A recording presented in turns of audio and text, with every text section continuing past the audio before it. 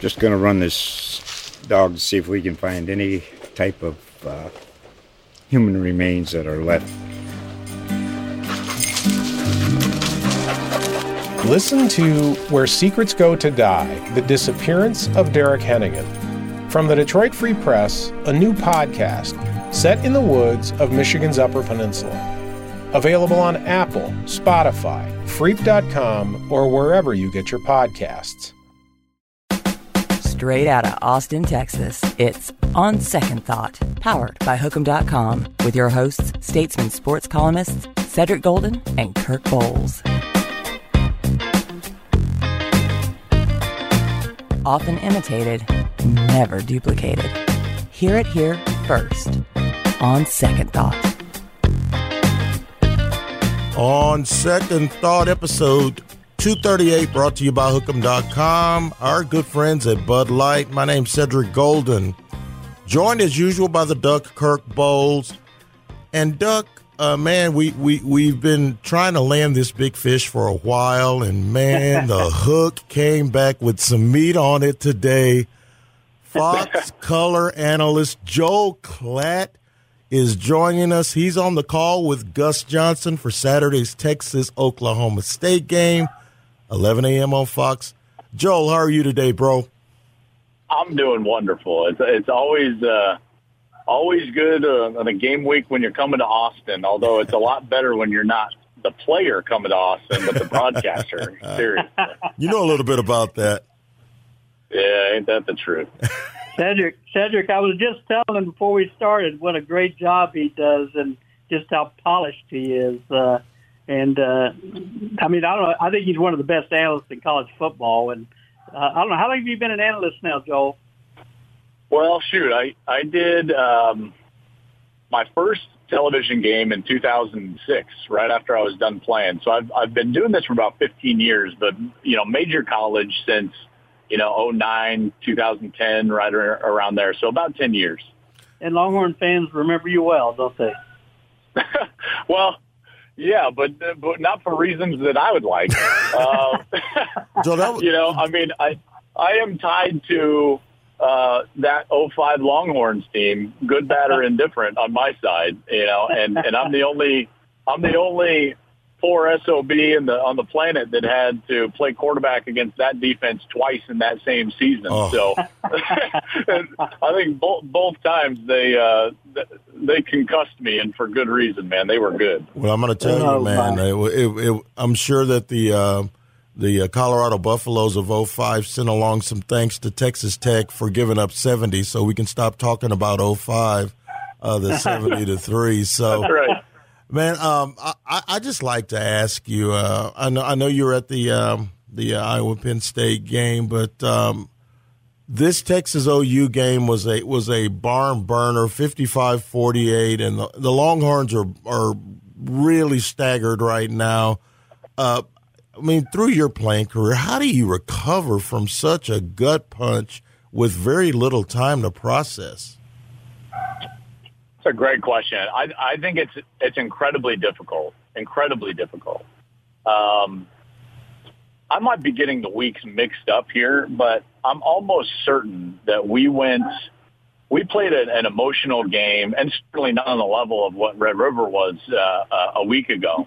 We played an emotional game against Texas A&M in 2004 on the road in College Station. And, laid it all on the line, played really well, lost in overtime because, weirdly, a guy that never fumbled the ball, and all of a sudden the game's over. And I've never been in a locker room that was that heartbroken as that one. I believe the very next week we had to play the 04 Texas team.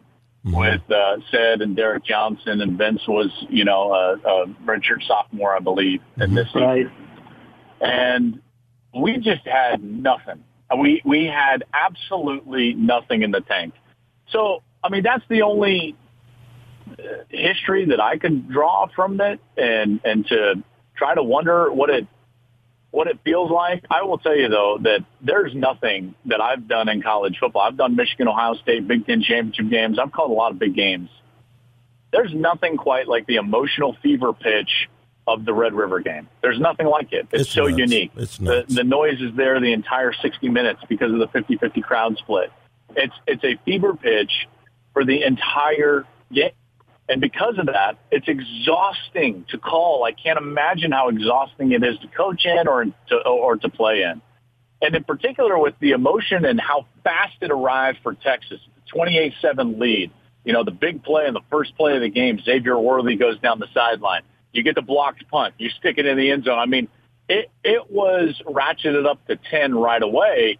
And then to just slowly over the course of the game, you can just see it. It's just deteriorating. And it's like a train coming in the distance. And there had to be some sense of inevitability. And you want so badly to hold up, in particular on the defensive side, or make a play here or there on the offensive side. And it doesn't matter how hard they play. It just seems like that train just keeps getting closer and closer and closer. You hope the clock runs out, and it doesn't, and then ultimately you get beat.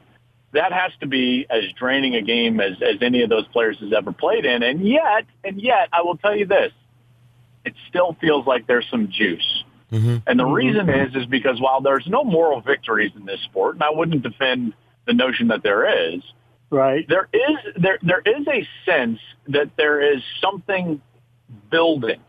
This was not, two champions in a championship bout fighting.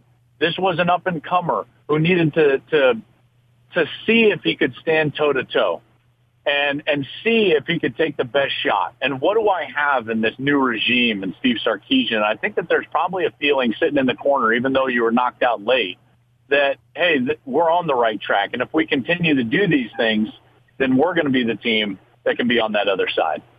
Yeah, you're right. I mean, the offense is right there. I mean, Casey Thompson's been, terrific. Throws 5 touchdowns, passes almost 400 yards, and he has to come away disappointed. Bijan Robinson, 137 yards. And it's the defense holding them back, and they're having trouble tackling, as you have pointed out previously. And it's just, I wonder how long it takes to build up that defense to be on the level that the offense is playing at, Joel.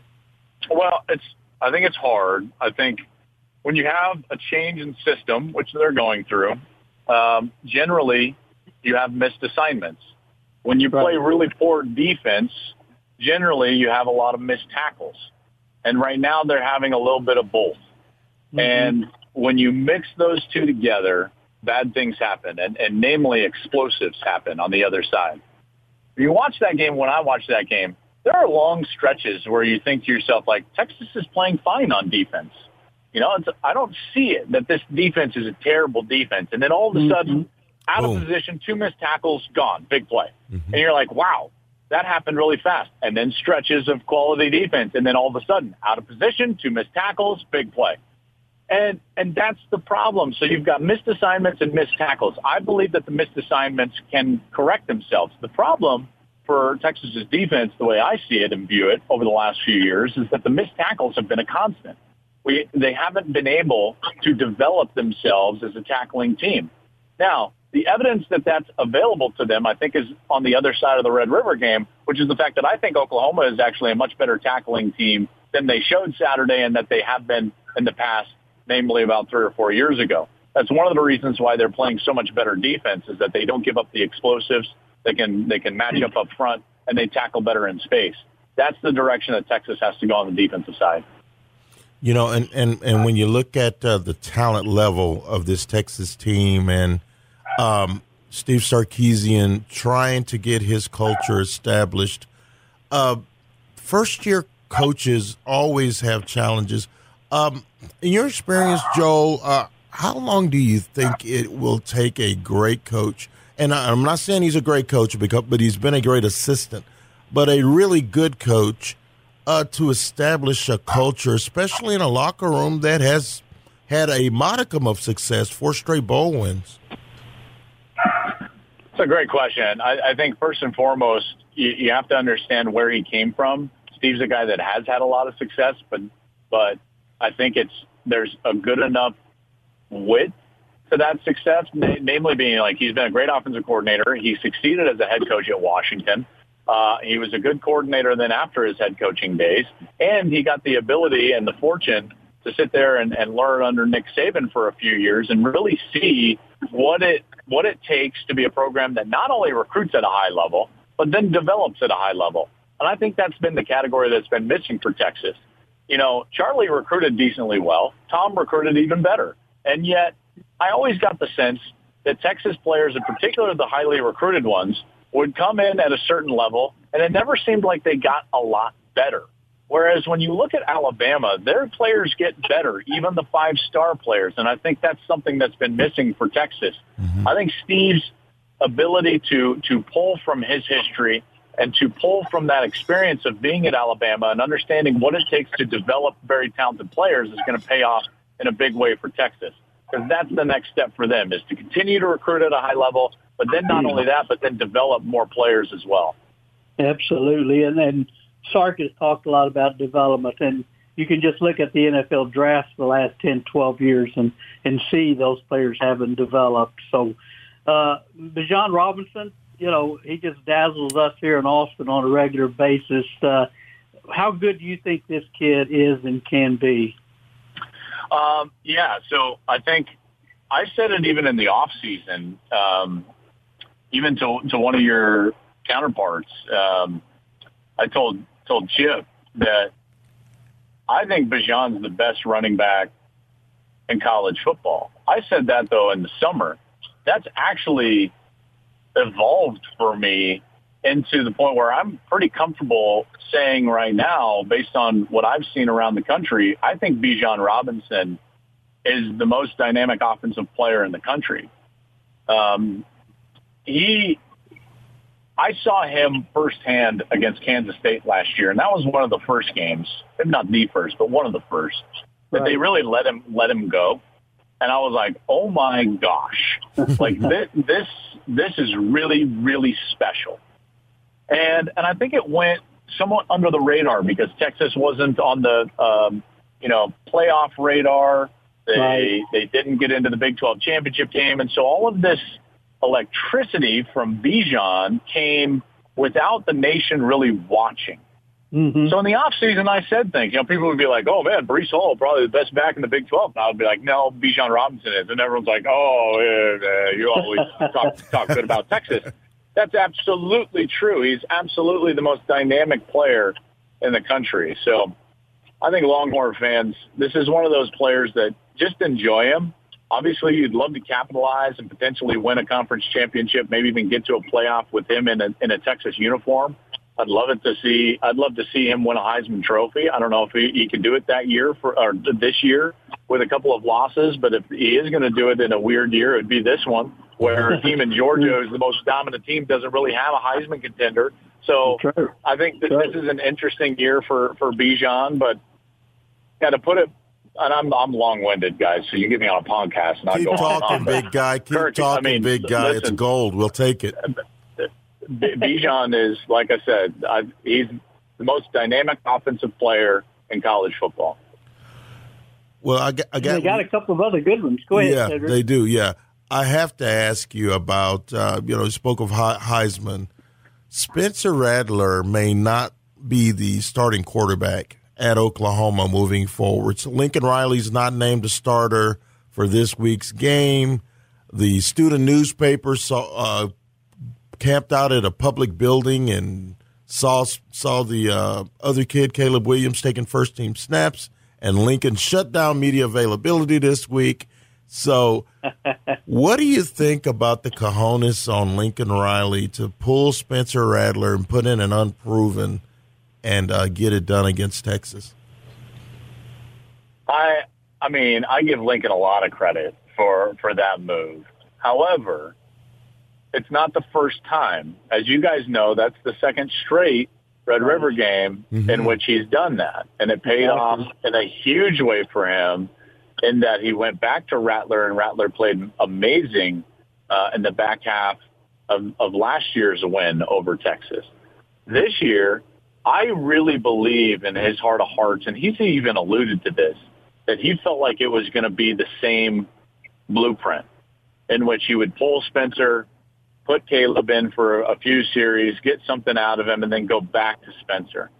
I don't think he expected the fireworks, electricity to come out of Caleb like what happened on the field. And he was almost forced to stick with Caleb. Mm-hmm. So now here's what's fascinating, guys. And I really believe, first of all, it's a problem of your own making. Don't get mad at the student newspaper if you don't tell us who the starter is. That's going to make us all just want to watch your practice. And if there's a building next to the practice field, then we're going to sit there and look through the windows. So for those kids. Having said that, I will say I don't think he needs to name a starter. And I'm not the type of guy that loves a 2-quarterback system because I was a quarterback. And I didn't like my backup quarterback. I wanted to be the guy. You can call me selfish. Yeah. That's just the nature of the position. So, guys, I have evolved on that a little bit over the years in the sense that we've got so many different styles of players that can fulfill different roles within an offense. And I think it's pretty clear that Spencer and Caleb Williams have a different talent set and that they can actually play 2 different roles within the same system and may potentially be able to share the field, maybe not at the same time, but within the game and make Oklahoma better. I don't think Oklahoma runs it for over 300 yards unless Caleb Williams comes in the game. Absolutely. I don't think Kidney Brooks has over 200 yards unless Caleb Williams is in the game because the defense all of a sudden has to account for Caleb Williams and the threat of his legs. Now, having said that, I think Spencer is probably a more polished pocket passer. Even though Caleb is very talented, Spencer's got the experience, and you know that because in the 2-point play, which certainly the backup quarterback wouldn't have practiced this during the week, but the 2-point play, he's not afraid to go right back to Rattler. So the fact that he hasn't named a starter, I don't think is shocking, and I don't think he needs to. I think that we can have quarterback 1A and 1B at Oklahoma because they will fulfill a little bit different role. And then eventually what you'll start to see is a difference in points per possession, overall feeling when a player is in, and somebody will take over that position during the normal course of play. You're right. If you want to be the king, got to beat the king, as you know. And Big 12 couldn't do it last year when they started 0-2 in the league, and now Texas has them on the ropes and can't finish. Do you expect kind of OU to be hitting its stride right now? And boy, this is off to the races, and they're CFP worthy, Joe? Well, they've played 5 FBS teams this year. All 5 of those games have been one-possession games. So this is certainly not the same Oklahoma team that we're used to seeing over the last, call it 5 or 6 years. Right. Having said that, I do know that Oklahoma is always better late than they are early. You and I, we've watched Oklahoma for a number of years. If you don't get them early in October, it's tough to get them. True. And so them figuring this out while still winning, I think is dangerous for the rest of the conference. Now, having said that, I don't think you have to worry about that if you're the rest of the conference because you just got to get yourself to that game and give yourself a 60-minute chance. We've seen a couple of teams play really well against them in that Big 12 championship game. Texas played well against them. Baylor played well against them. Iowa State played well against them. So the goal here is for all these other teams is just give yourself a chance. How do I find myself in that game and let the chips fall where they may? Well, the last one for me, and I should have said this minutes ago, the boxing analogies, they score points with me. Joel, I'm a big boxing fan, and I saw the heavyweight fight the other night. Right before that heavyweight fight between Fury and Wilder, the Texas A&M Aggies took down Alabama, shockingly so, in shocking fashion. What does that do for the landscape of college football? And is it more fun to see one of the big dogs, some new meat getting in there and one of the big dogs finally taking it on the chin? Yeah, I think so. And I think that we've seen that over the course of the entire season. Now, think about it. The 3, I would call them most preeminent programs in America right now are Clemson, Alabama, and Ohio State. And each one of them has a loss. And I think that's good for the sport. I really do. Our top 4 now doesn't include any of those teams. Our top 4 includes a group of 5 team, includes an Iowa team out of the Big Ten West that nobody thought of, in much high esteem coming into the season, and a Georgia team that's highly talented and looks to be in the vein of some of those great teams that have won national championships over the last few years. I think that that's wonderful for the sport. The only thing that I wish that we had is an expanded playoff so that this was real, so that Texas A&M wouldn't just be sitting here playing the role of spoiler, but with an outside shot to potentially grab one of the 12 spots. Same could be said for Texas or Arkansas or Ole Miss or any one of these teams that have had some success early this season and still at this point in October would be on the outside looking in. So I'm hoping we can get to a point where this playoff is expanded, that we can incorporate the excitement that we see on a weekend like last weekend, and we can continue it and further it into the back end of November. In Cincinnati, I think you've got them number 3 in your power rankings. They run the table, go undefeated, Joel. Do you think we'll see Cincinnati in the college football playoff? I don't know. I think that remains to be seen. I'll paint a very quick picture in which they would miss, even as being an undefeated.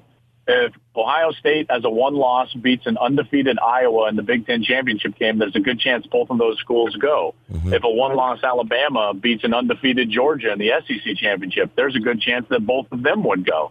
So, there are so many scenarios. I don't think anyone other than probably Georgia right now is a control their own destiny, win, and you're in. Probably Iowa would be in that. Those two remain undefeated. They're going to be in. Oklahoma remains undefeated. They're going to be in.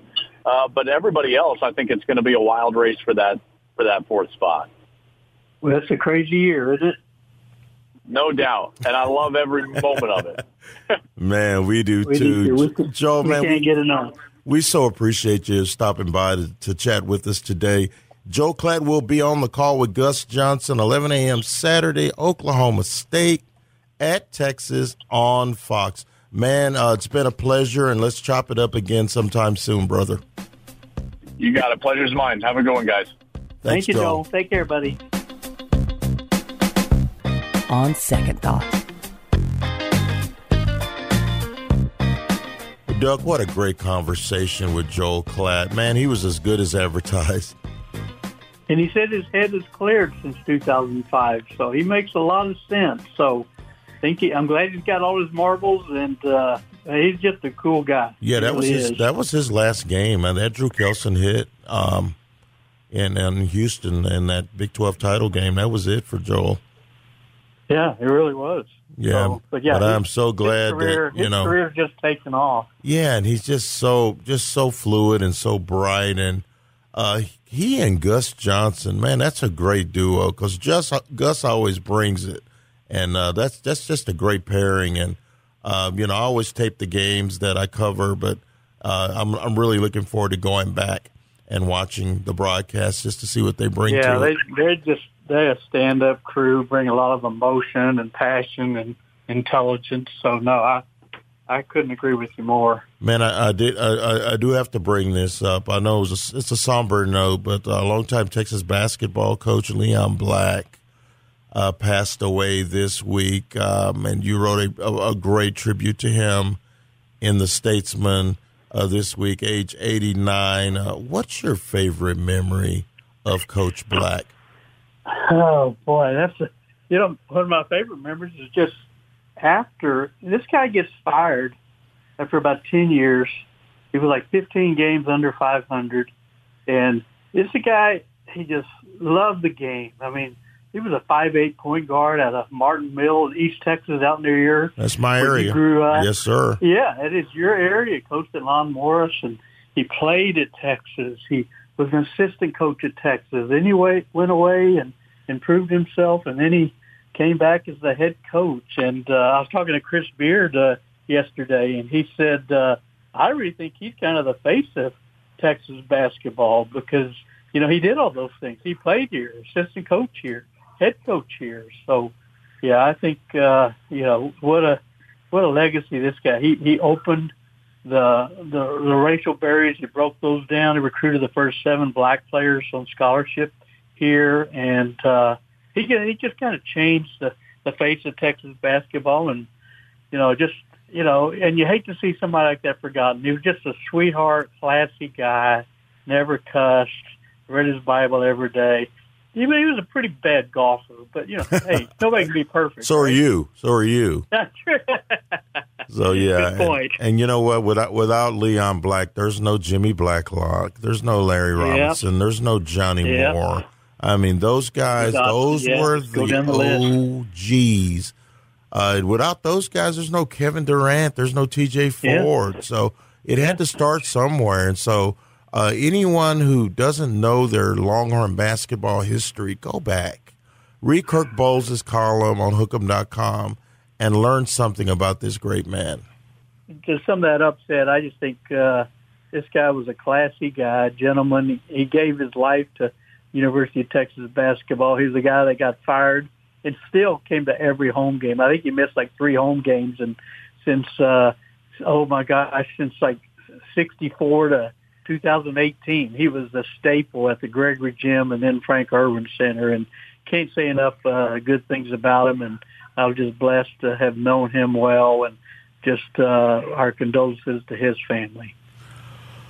Well, yeah, man, and he was a lover of ball. He was a lover of sports, and we can't get out of here without talking about what's going on in the Metroplex, the Dallas Cowboys. How about it? Is this real? I mean, you were there. They took care of the New York Football Giants. They blew up Danny Dimes, knocked him out of the game. And this kid, Trayvon Diggs, I think a couple of years ago, Stephon Diggs was getting credit as one of the most underrated receiver in all of football. And the way things are going, he may not even be the best player in his own family now. His little brother's doing work, Doug. I want to buy some stock in the Diggs family, I'm telling you. Yeah, what if they're king of Quandre? He's having a good year, too. Yeah, and he had good lineage, too, being was he half brother of Quentin Jammers? So in my community, he's a brother. A brother is a brother. Yeah. We don't put fractions on it. But but that's one thing I really like about this Cowboy team is these youngsters like Trayvon Diggs, Anthony Brown's coming on. He's been burned some, but he's improving. Had a pick 6 Sunday against the Giants, and you look at Micah Parsons, their first-round draft pick out of Penn State, and he made Jalen Smith expendable, so they cut him last week. And so I like the young team. I like how aggressive they are, and they're like +7 in turnovers. I think they have like 12 takeaways, and Diggs has 6 interceptions already. He has at least 1 in every game. So if that defense keeps catching fire and they are anywhere close to the level of the offense, they might just be the best team in the NFL. And that's scary to say that. And this kid catches the ball like a receiver. He's a converted receiver, and you can tell because he catches it out in front of himself with his hands. Right. He doesn't let it get into his pads, soft hands, and he's always ready to do something after he catches it. Leighton Vander Esch flashed on my flat screen a couple of times. He looks refreshed, and I just, if they can stay healthy, and Lyle Collins is going all the way to the Supreme Court to try to get back on the field. Mm-hmm. That was denied, but Terrence Steele may have Wally pipped him. It seems like Terrence Steele has a little something to say when Lyle gets back about that left tackle position, Doug. Or right tackle. Yeah, no, you're right, and they're running the ball better. I mean, that tandem of Zeke and Pollard, boy, is there a better tandem in the NFL than those two? Yes, there is. Nick Chubb, Kareem Hunt, but these guys are running a very close second. Chubb and Hunt are beastly in Cleveland, and but I'm telling you, the one thing I like about Pollard is Zeke has his burst back. But Tony Pollard is way faster. And when he hits that hole, one of them's number 20 and one of them's number 21. If they're not wearing jerseys, you can tell which is which because Pollard gets there so much faster. Mm-hmm. Yeah, he does have that explosiveness. And like you say, I don't know how much weight Zeke has lost, but he is a lean machine, and he was feeling it on Sunday against the Giants. here's the other thing, too, and I think we both believe in what they have and where they're going, and they have that god-awful NFC East division to contend with. But the one thing I would note that you worry about a little bit is they beat the Giants when they barely had Saquon Barkley, got hurt on the second drive of the game. Man, that poor kid. They beat Carolina without Christian McCaffrey, and they lost to the Tampa Bay Bucks in the season opener, which they could have won and probably should have won. But they got to beat great teams, and I don't know if they're going to play many great teams. Now, they're playing New England this weekend. They've never won it at Fox. Well, they haven't won in Foxborough since the 80s, but they've never beaten a Bill Belichick coached New England team. So, but they're not a great team either. So can they beat the great teams the way they're structured right now, Sid? I think they can, because they're not just Dak dependent anymore. Right. They are arguably the most balanced team in the league. When you look at superstar production from Dak Prescott at quarterback, Zeke has his burst back. You have two really good receivers in Amari Cooper and C.D. Lamb. You have the emerging Dalton Schultz at tight end, who is very, very good. He's had a little dropsies the last couple of games, but you can tell the potential he has. And the most important part is you have a defense that was, at this time last year, one of the worst defenses in the league. Now, all of a sudden, they're growing up, and Dan Quinn has them mobilized, and he's out at practice on Wednesday with a helmet on, going through drills with the players. It's that kind of enthusiasm that has me excited about the Dallas Cowboys. Mike McCarthy does not have me excited about his ability to coach, but that's okay. Maybe he's excess baggage, but if he stays out of the way, Doug, if he stays out of the way and lets the talent speak for itself, I think that the Dallas Cowboys are going to make some noise. If you look at the other teams in the NFC, the Tampa Bay Buccaneers do not run the football very well. Fournette is okay, but he's not Ezekiel Elliott. Tom Brady is still Tom Brady, and they have great weapons. I think that the Dallas Cowboys and the Tampa Bay Bucs right now, Duck, and there's a lot of season left, they're on a collision course to meet in the NFC Championship game. And I can't believe I just said that out loud on a podcast. I think, I mentioned this a week or two ago. I could see a Dallas-Buffalo, Super Bowl, because, Buffalo's one of the most complete teams with a good defense. Josh Allen, an MVP candidate, Singletary and Zach Moss, capable to good running attack. I like Buffalo too, and don't sleep on the Chargers and obviously the Arizona Cardinals. So, I think we've named kind of the top 5 teams. Rams, you put them in there, but they don't really have a running game and, don't stop the run all that well. But those are probably the top 5, 6 teams I would think in the NFL right now. What do you think about Green Bay?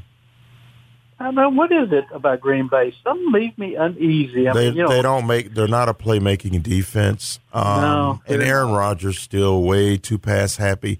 Now he's getting the ball a little bit more to Aaron Jones, but I think at the end of the day, it's Aaron Rodgers and Devontae Adams making it happen. But I think Aaron Jones is very underused on that team. Yeah, and, Mason Crosby getting up there in years, missed, 3 kicks in a row on Sunday before the game winner. So, yeah, I don't know. I just feel uneasy about the Packers. I just like these other teams that we've mentioned.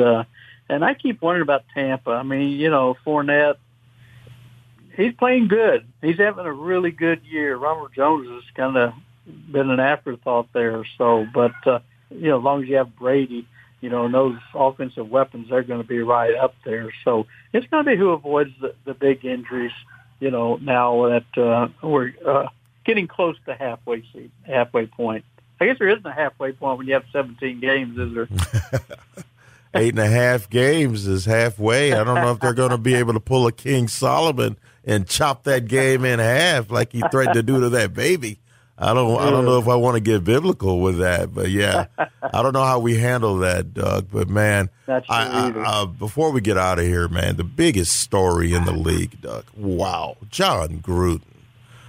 He is done as the Las Vegas Raiders head coach amid a New York Times / Wall Street Journal investigations with emails leaked. And I have a question for you about John Gruden. Yes. Ask away. Is he racist? Is he misogynistic? Is he a bigot? Is he a chauvinist? He comes across as someone who just hates everybody. Well, he sure does. Who does he like in life? Talk about an angry white straight man. I mean, you put it in writing, you don't leave a whole lot of confusion there. There was a lot of clarity in the way he felt. And this wasn't one slip of the tongue. This wasn't one email. It was emails over, 7 years? Many emails. You always have a great saying said when you say, well, I was glad that happened because he or she showed me who they were. Yes. And I think these emails showed us who John Gruden was. And, you don't make those kind of comments. And then I was just infuriated by his resignation speech that, I fall on my sword because I didn't want to be a distraction. I never meant to hurt anyone. Really? You never meant to hurt anyone? When you're questioning female refs, when you're questioning anybody who's gay, when you are verbally slamming the black executive director of the NFLPA and the commissioner, what did you mean to do? Topless photos of cheerleaders, just a buffoon of a move by him. Just $100 million mistake by John Gruden. And I know when these people are rich and for people like us, $100 million, we can't even fathom $100 million. But you look at how they just so readily throw it away. Kyrie Irving may throw away $35 million because he doesn't want to get the shot. I mean, go ahead, Kyrie, just throw it away. Yeah, in 20 years you're going to be like, oh my God, my grandkids may have to work. So those are things that I just don't get. And Keyshawn Johnson did not. The ESPN commentator, studio analyst, former player, played for Gruden in Tampa Bay, won a Super Bowl with Gruden in Tampa Bay. He said it. He goes, he's a bad person. Yeah. And he goes, and I was saying it back then, and no one wanted to listen because they just thought I was a disgruntled receiver because I said, throw me the damn ball. He goes, he's a bad person. And the smugness of Gruden over the years, the smugness. And the one question that I've got to leave you with on this, Doug, is what did those people write back to him? What did Bruce Allen reply? Because we've all been around racist people where we just kind of go, well, look, I don't roll like that. I try to respect people, so I can't hang with you. But if these emails were happening over a 7-year period, my guess is those people were writing them back. And what were they saying? I think the NFLPA wants they want transparency, and they want those emails to all come out. And if they do, Duck, and I'm putting it out there, if they do, we're talking about 31 mostly white conservative billionaires. What did they say in some of those emails? I don't include Shad Khan of the Jacksonville Jaguars. He's not a white man, but I'm thinking that there are going to be some more dominoes that fall as we move forward. These newspapers, the New York Times, not going to stop investigating, Doug. There's way more to this than John Gruden. No, and I agree with you. And I'll say one thing. I just hate the cancel culture that we are in, where you slip up and make a mistake and then you're gone. But this was a track record. This was 7-year span that he was spewing out this hate and divisiveness. So I don't feel sorry for him at all. And for people that say, well, do we have freedom of speech in this country or not? Yes we do, but not without consequences. And you can't just say whatever you want, same as you can't say fire in a theater, okay? You live with the words, and you and I know as well as anybody, doing a weekly podcast and writing 4 or 5 columns a week and doing videos and all over. So, and after a while, you know who you're dealing with. and I don't think we really did with John Gruden till now. So, as you said, he showed us who he really was.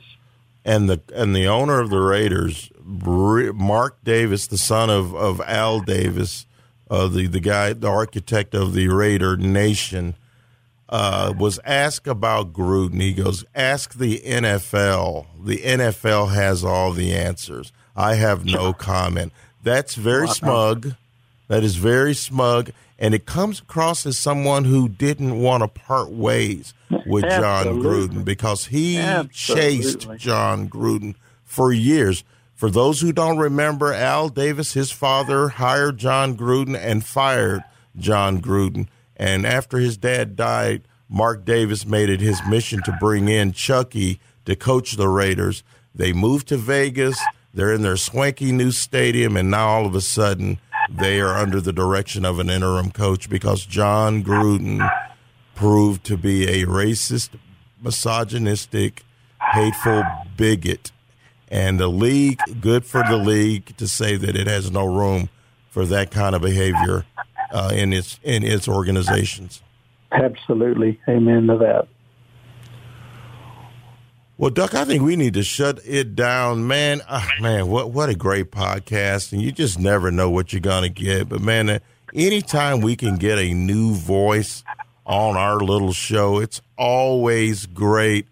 Joe Klatt chopped it up. We were all over Longhorns, Cowboys at 11 a.m. Saturday, all over the Cowboys. They're at New England on Sunday, and we are going to be back. Check out our stuff on hookem.com, and that will do it for episode 238 of On Second Thought.